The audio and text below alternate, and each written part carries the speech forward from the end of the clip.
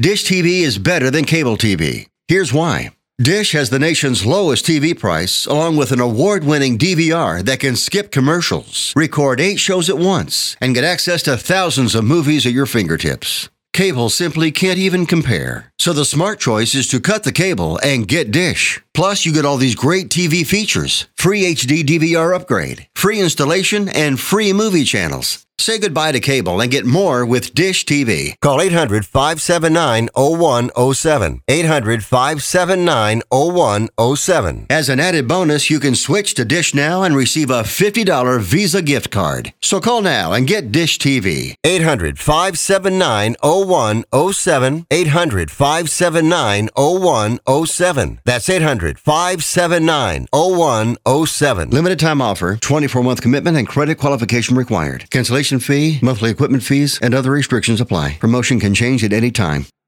Let's continue here on From the Press Box to Press Row.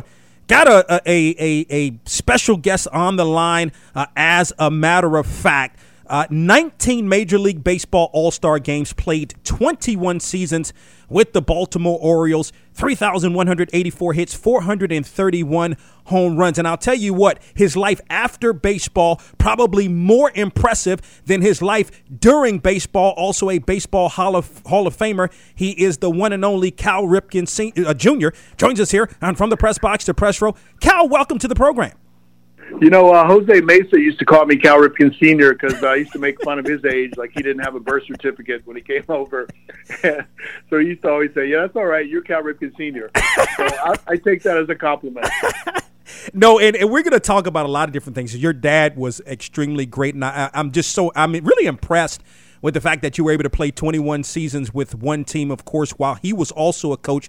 We'll talk more about that. I grew up a huge Orioles fan. But now, so more recently, this is your first time on social media more recently, right? Yeah, for sure. Social media was a little ahead of me, and I always I was curious about it. I appreciated the way that people were able to connect. Some players could do it better than others. And I always thought that you had to be a little bit more extroverted. And I'm an introvert and kind of like my privacy away from the ballpark. So I never really jumped in. But when the opportunity came during this crisis for us to switch our foundation focus to helping Feed America and partnering with Feeding America, I thought it was a great opportunity to reach out and try to use the power of social media. So it was a good excuse to get on, which has been hugely successful. But I got to tell you, I've enjoyed the connection and communicating, and I'm learning the platform and the forum and some of the lingo. Like my handle is @Cal Ripken Jr., which I'm glad that I know that I can say that now. But putting my dog up on a couple of tricks, he seems to be a popular one. But it is truly a way to connect to many people instantly. And I used to always enjoy the connection that the autograph gave me in spring training and during the regular season. But this is a whole new opportunity, and I'm really enjoying doing it. Yeah, no question about that. So you're just on Twitter now. Is Instagram and certainly Snapchat. Snapchat is like for really young people. I'm of a certain age as well, so I'm not a Snapchat person, but Instagram is one of those, and Facebook. Are you on anything other than Twitter? Well, one step at a time. I know about myself is that when some people say they can multitask or do multiple platforms, to me, I have to focus on one thing at a time. And so I'm enjoying the opportunity to share videos and to deliver the message and really kind of understand how it all works. So this is I'm more than willing to take it a little slow. Yeah. The one and only Cal Ripken joins us here on From the Press Box to Press Row Strike Out Hunger campaign. He's partnered with Feed America. And for more information on that, and we'll talk more about that, you can log on to ripkenfoundation.org/donate/strikeout-hunger. So let me start here. And I should have started here, but how are you and your family doing during this COVID-19 pandemic? Well, I mean, we're all doing the right thing, and we're hunkering down and practicing social distancing. And when we need to go out for groceries and those sorts of things, we do it, and then we try to do it very organized and efficiently. It's a challenge for everyone. No one's ever gone through anything like this. Sometimes I try to equate it to, the strike of 1994, where we were just sitting at home as baseball players and not having a chance to go do what we do. But I don't think you can even compare it to that. This is different. This is, I think I tend to look at it as it's temporary, even though this temporary period, the unknown, has stretched out. Still thinking that it will go back to normal, and this is just a temporary thing. Keeps you focused on the day-to-day. It's a little bit like the streak in a sense, where you're playing every single day. You can't worry about next week or the week after or even tomorrow. You have to worry about today. And I think that's how we've approached it here in this household, where we just try to meet the challenges of the day, and then when we get to tomorrow, do the same.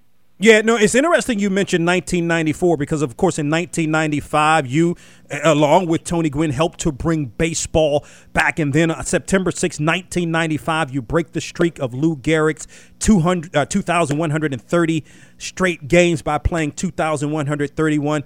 Talk about that. Man, that was huge. And I was watching it on TV. I mean, it was just like a surreal moment. Yeah, to understand how it all happened, really context is necessary. And the 94 season stopped about, I think, August 12th, if I remember correctly. We went out on strike. Then there was no negotiations really substantively, and nothing happened. Then the World Series was canceled. The rest of the season was canceled that year, including the World Series. And then the owners locked us out of spring training for the first few weeks of 95. So when the business side finally cleared up and we all came back to spring training, we had a short period of time to get ready, like 3 weeks, which was plenty of time for a regular player. The pitchers had to be stretched out a little bit quicker. But I remember when the first day I came into spring training is that there was a lot of media interest in this thing called the streak. And I didn't anticipate that at first. If things were to go as they had in the past, then September 6th would be the record-breaking time.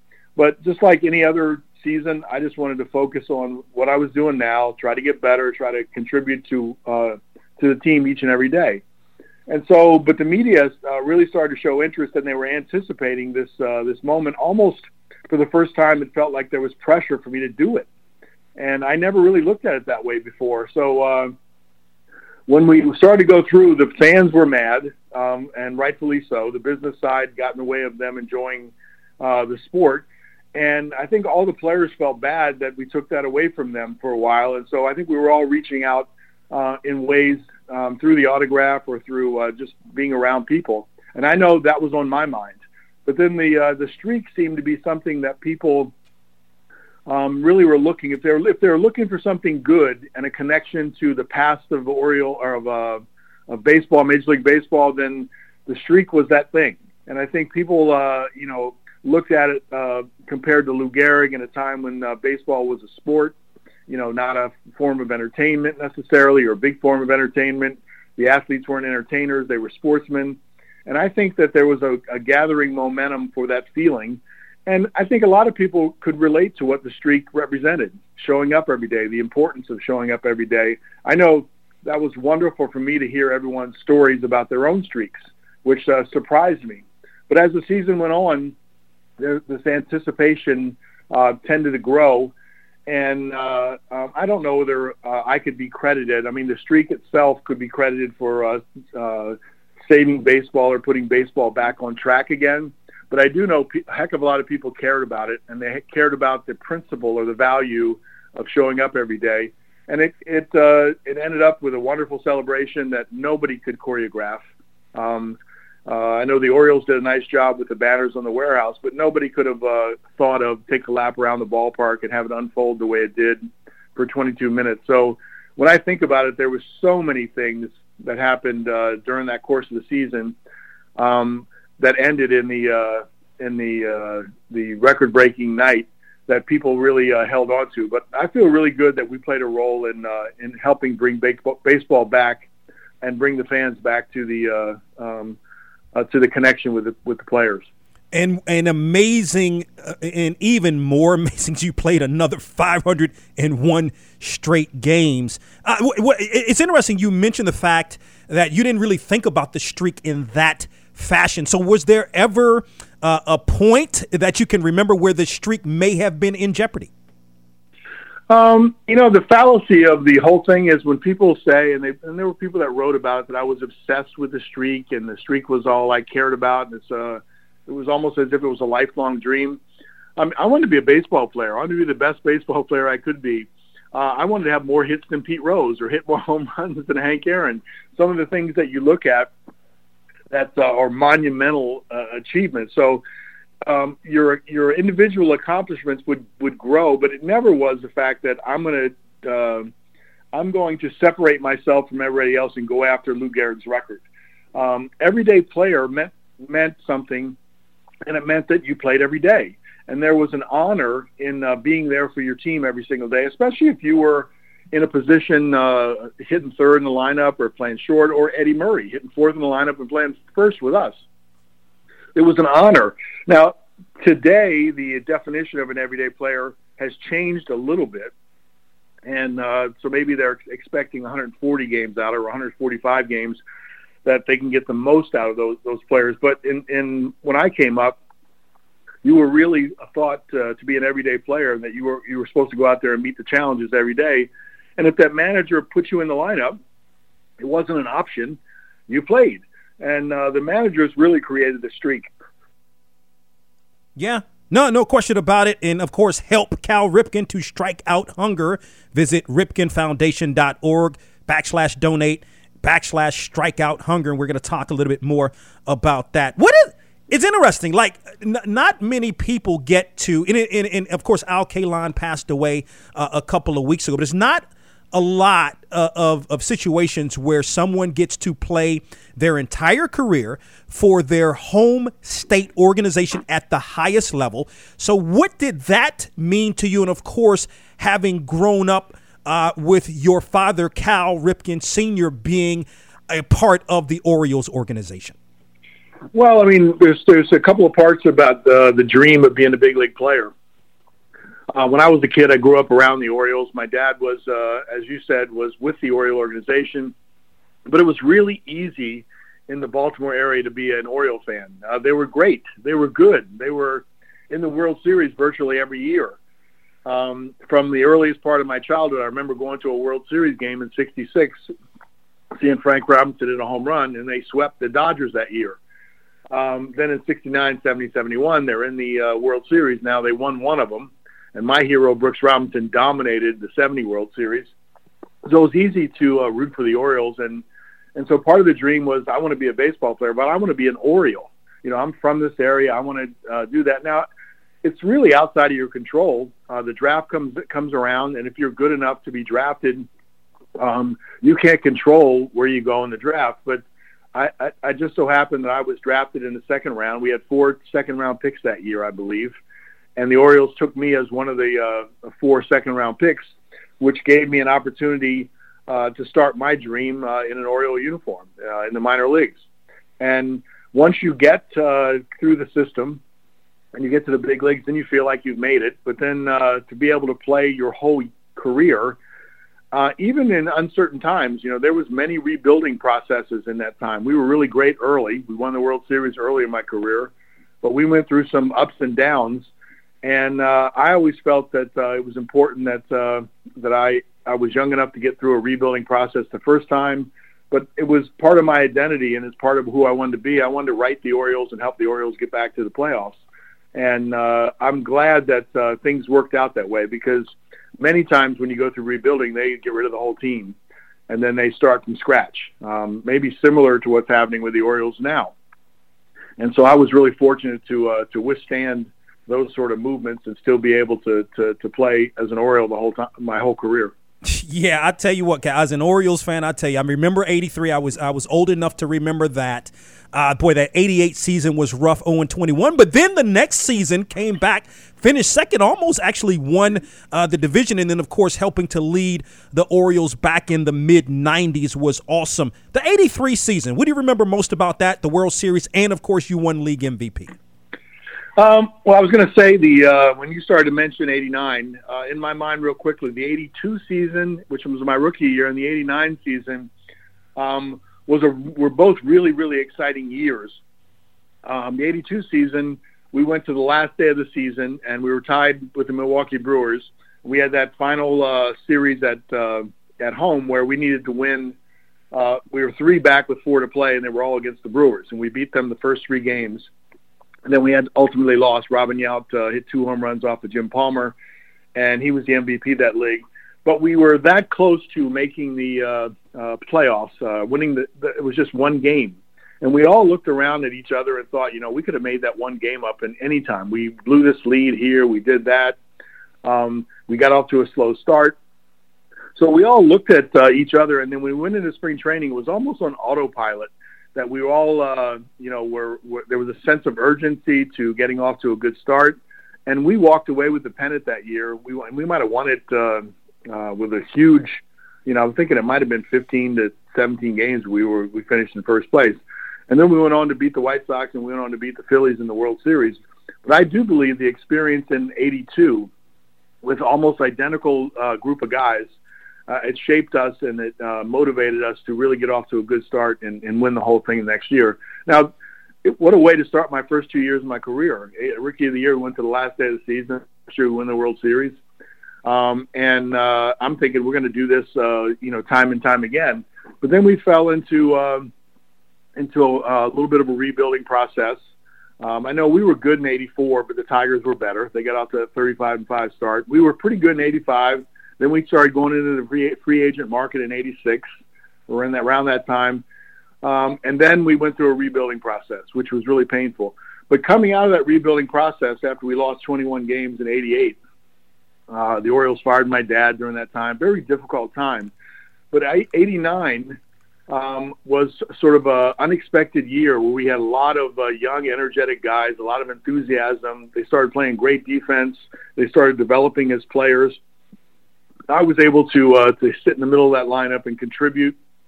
And we found ourselves playing the Toronto Blue Jays in the final weekend of the season for the pennant. So we needed to win 2 out of 3 to tie. And we were winning the first game, and we had Greg Olson came in to close the game out. They ended up coming back and beating us, I believe, on a wild pitch. And the second game we had them beat again, and the same thing happened. They came and snatched it from us in the last inning. Greg Olson was great as a closer, and he was the reason we got to that point. Tried to throw a couple of curveballs that would break too big, and they were in the dirt. And we ended up losing both those games, and we lost the pennant. But that was one of the most gratifying and the most exciting seasons because the expectations were so low. Yeah, no question about it. The one and only Cal Ripken joins us here on the program. You can help him strike out hunger. The Strike Out Hunger campaign. He's partnered with Feed America and others. More information can be found at ripkenfoundation.org/donate/strikeout hunger. Interestingly enough, Cal, I mean, you're doing this now, right? But you've always given back to the community. Let's talk about that and what has led you to, in fact, do so throughout the course of your career. Yeah, it's really interesting. I mean, the influence of my parents, they were always encouraging me to be part of the community. And then my mom even set the standard really high. She said, just think, you go on to be a baseball player, you end up making a lot of money. Just think of all the people that you can help with that platform. And so I put that in the back of my mind. And when I signed my first longer-term contract, then I felt like, and I had good role models too. Eddie Murray had given $500,000 to the city for a park in his mom's name, really helping kids out. And Ken Singleton, Al Bunbury, I mean, a lot of people that lived in other areas were from California. They came in, became Orioles, and made their home here. And so I felt that I wanted to do something, and so I said yes to most everything, and all the causes were good. But it really wasn't until my dad died towards the end of my career that we created a foundation in his name where we could really focus our attention on what we thought was important to Dad. And Dad's legacy was helping kids, and he used baseball to help get in front of kids, sometimes troubled kids, that he could talk to them through sport, through baseball, and give them an opportunity to stay away from a bad element and give them a different direction in their lives. So we started that foundation. And we've built a national foundation. It's unbelievable the growth of our foundation. I would have been happy just with a regional one. helping a few kids at a time in Dad's spirit. But we were able to get a great executive director in Steve Salem. He brought along he built a great board. We have a board of 35 to 40 people now, influential people all over the country. And we built an infrastructure where we help kids all across the country. We built fields, we built programs, and we're really making a difference with a ton of kids. And when this happened, our foundation started thinking, how can we help now? So we shifted our focus to saying, okay, the most important need now is food security. And there's food insecurity all over the place in normal times in some of these areas that they rely on the Boys and Girls Clubs or schools for their meals, and all of a sudden that wasn't happening anymore. So we decided that we're going to put $100,000 up, and then our partners, Ollie's Bargain Outlet, Kevin Harvick Foundation, Group 1001, Niagara Cares put up a $250,000 matching pledge, and all of a sudden we were off to the races. But I think the biggest value so far, and this is the reason I went on social media, is when you make a case, obviously partnering with Feeding America because they know how to distribute food. We don't know how to do that, but we have the right partner. But the biggest thing that they told me was, for every $1 donated, it means 10 meals distributed. So if you think of the value of your dollar, and if you give $10, you're affecting 100 meals. And so collectively, we've raised a lot of money in our foundation, sometimes $1 at a time, through many different people. But it gives people out there with not a lot of means, and not really time in which they can go do it, but they can make a difference by making a small donation. And that was really the appeal of social media. And I don't know what the number is now, but we've raised a lot of money, and we're helping a lot of families and kids. Absolutely. Strike Out Hunger campaign.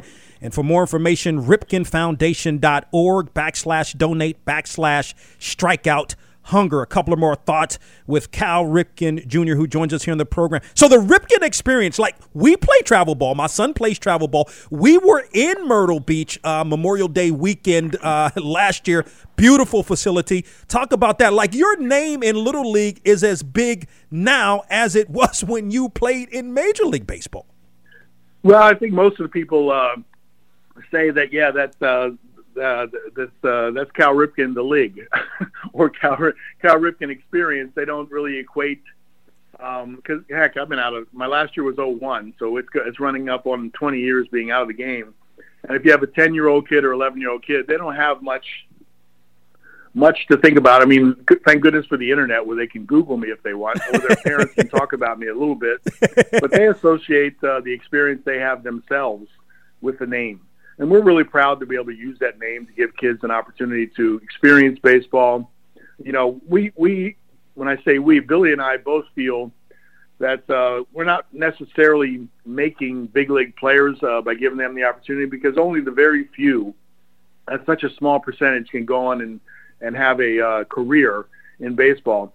But all the things we experience in baseball, we can try to have the kids experience down at a lower level, which is what the Ripken experience is all about. We try to give them big league amenities, different shaped fields. We try to give them a sense of what it's like to play in Fenway Park. Some of the design things that we've done with ballparks, are some of the things that we've experienced in baseball that we think are pretty cool. Now, you can't build big league replicas all over the place because it costs tons of money, but you can bring thematic parts of the fields and dimensions and quality of fields and types of fields in where you can give them an experience. And we're really proud of that. We've built some good models. Aberdeen is more of a regional model, weekend model. Myrtle Beach is a week-long vacation destination. Pigeon Forge can be a hybrid of both, but mostly a vacation destination. And so we're looking to duplicate those successes and those complexes around. We just signed a deal with Disney. So we're doing the baseball, softball programming down at the Wide World of Sports of Disney. So we brought the Ripken experience down there, which we're just getting started on. So we're making a difference. We're getting to more kids, and we like to duplicate these models in other parts of the country. Yeah, interesting. You mentioned Billy, and what was it like playing with him and your father at the same time? Well, it's really interesting. Many times when we're talking baseball, just sitting around, Billy, first of all, is on MLB Network, and if you haven't listened to him, he has the gift of gab. He's got good comedic timing at times. He's very comfortable on TV now, but he has a wealth of knowledge that he puts out, and I really enjoy listening to him. And he's a really good analyst in the studio right now. I think he's won a couple of Emmys for his work. But when we sit around, some people will say, okay, well, who's the best second baseman you ever played with? And the first guy that comes to mind is my brother Billy. Now, for a lot of reasons, and because he's my brother, we think a lot alike, but we were able to execute and turn double plays that were some of the most difficult ones because we knew each other real well. Yep. We knew where was the perfect spot when I need to turn it with somebody sliding into me really hard. Where do I have to get it so I can catch it and release it and still complete the play? And so it was fun playing with Billy for those 5 years as a everyday second baseman. And, we were brothers. We got along really well. But if you looked at who was probably the most talented second baseman, was probably Robbie Alomar. Robbie Alomar could do things instinctively, innately, that just made me shake my head and going, man, how do you do that? Give you an example. On a cutoff play to home, the guys on first base, double down the right field line. It might have been in Camden Yards at the time. The ball rattles around the corner for a minute. You think you have a play at the plate, but also the guy, you might have a play at third. And Robbie catches the ball midstream and lines up to throw the ball to home, but then realizes halfway through his motion that the play's really at third. And with somehow contorting his body and still holding his arm back, he throws a dart to third base, and we catch the ball and tag the guy on the third base trying to get into third. And I kept thinking, how in the world did he change his mind right in the middle? So he would do things like that all the time that would just make you stop and think for a second. So from a talent perspective, and he's a Hall of Fame player, and I really enjoyed playing with him. But I got to tell you, I really enjoyed playing with Billy in the middle of that diamond because we thought alike. We were on the same page almost without words. Yeah, you're right. Some of the great double play that were turned that I've ever seen were by you too. So do you Major League Baseball's changed a little bit over the years, especially rules from a rules standpoint. Like, are you okay? The guys can't take you out at short, can't take shortstops out anymore. Are you okay with that? Well, I was a little disappointed in, I understand the thought and the logic of that. But I think that's something that could have been managed through the umpires. When I came into the big leagues, and it's not bragging or anything, but the roll block was still allowed. You come running, you didn't even have to slide. You could just start rolling and try it, and you could roll past the bag, and there was no real protection for you, and you had to deal with that. Now, there were ways that you could deal with it within the sport and all that kind of stuff, but breaking up a double play, especially if there was a first and third situation and one out, and if you broke up a double play, you get a run. And sometimes that aggressive base running, it's hard-nosed, it's hard baseball. I think what all started that was the collision at home plate with Buster Posey. There were times when you had to run into a catcher who was blocking the plate to score a run, and the object is to score a run. But then for a while, it seemed like people were really taking shots at catchers, saying, okay, I don't care if I score a run or not. I'm just going to, I want that 15 seconds of fame by running over a catcher. So it almost seemed like there was a football mentality, whereas, if you could slide in and score a run, the idea is to score a run, not to hurt the catcher. So I think baseball really looked at that, and then that went over to the Chase Utley play at second base during the playoffs with the Mets. I remember doing that game. And Chase Utley is a really good, hard-nosed player. And, they're trying to play baseball and trying to score that run, and the one run makes a difference. But there was sort of an overreaction, in my opinion, to how you do that. So now you've almost taken out any of the ability for someone to break up a double play at second base. And I think the game misses that a little bit. Yeah, last two thoughts. Who are some of the players that you like today? Oh, man. When I left, I was very curious at watching the shortstops that came in behind, because the shortstop and second baseman, they were one of the more celebrated positions on the field. They used to be thought of as defensive positions and not much offense. But then all of a sudden, some of the game's best offensive players were coming through those positions and staying there, which gave me a great sense of pride watching that. I mean, the young guys, and when Tulowitzki came behind me, he was the first guy I was really looking at. But I mean, Lindor, Seager, he's a big dude too, and he handles the position really well, and brings a lot of offense, to your team. So to me, I think just generally Correa is another one. It seems like they're continuing to look at the shortstop, second baseman, not only as key guys in the middle of the infield, but key guys on offense. Yeah, and then last thought, perhaps a third generation of a Baltimore Oriole in Ryan. Your son, how's he doing? Yeah, it's kind of interesting. My son first went to college, and then got redshirted down in South Carolina. Didn't like that. Left, went to a JC, and then got drafted. And so he was in the Nationals organization. Then he got hurt right away. Which, if you could imagine some of the people giving him grief about that, then your dad played all those games in a row and you get hurt in your second game. Right. But he really hurt his ankle bad, which then required surgery, and he missed a good portion of time of his development time and almost lost his opportunity in the Nationals organization. The Orioles took a chance on him and signed him, and he's a big kid, 6'6", 245, and he looks on the lean side of 245. And He's got good pop, good swing, and he's a first baseman. And he really started to come into his own last year. He started to show signs of hitting the ball over the fence. He started to show signs of the ball comes off his bat. His exit velocity, as they say now, is really good. And he hit 284 last year in Bowie in Double-A. So it looks like if things get started again, that his next challenge would be probably starting in Double-A again, or depending upon what the opportunity is, he could be at AAA. But he's 26 years old, so maybe a little old by some standards. But a lot of players now can be a little bit late bloomers. But I think he's got a shot. He started to figure it out. He could hit somebody that throws 95, 97, and he also can hit some of the off-speed pitches as well, as he's gotten used to seeing them. If you can cut it in Double-A, in my opinion, you got a shot to make it in the big leagues, because Double-A is when the pitchers really start understanding their control and they start mixing their pitches at different times. And if you have a weakness as a hitter, you can be exploited pretty good in Double-A. And it just gets better in AAA, gets better in the big leagues. So the way I evaluate my son is he's got the drive, he's got the determination, he wants to do it, and he's cut it in Double-A now, which gives him a chance.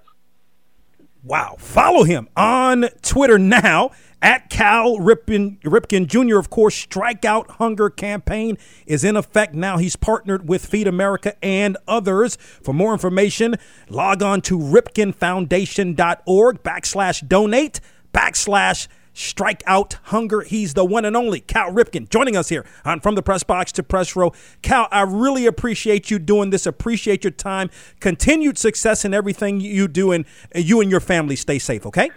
Yeah, I really appreciate you spreading the word. I mean, us, helping out with food is really an important thing, and it helps. Every time that we're able to mention it, and every time we're able to get it out there and reach out to people that want to help. It's been wonderful. So thank you for that, and thank you for allowing me to talk a little baseball. Absolutely. Appreciate your time. Thanks a lot. All right, man. Okay, be good. All right, you too. All right now. Thanks. Bye.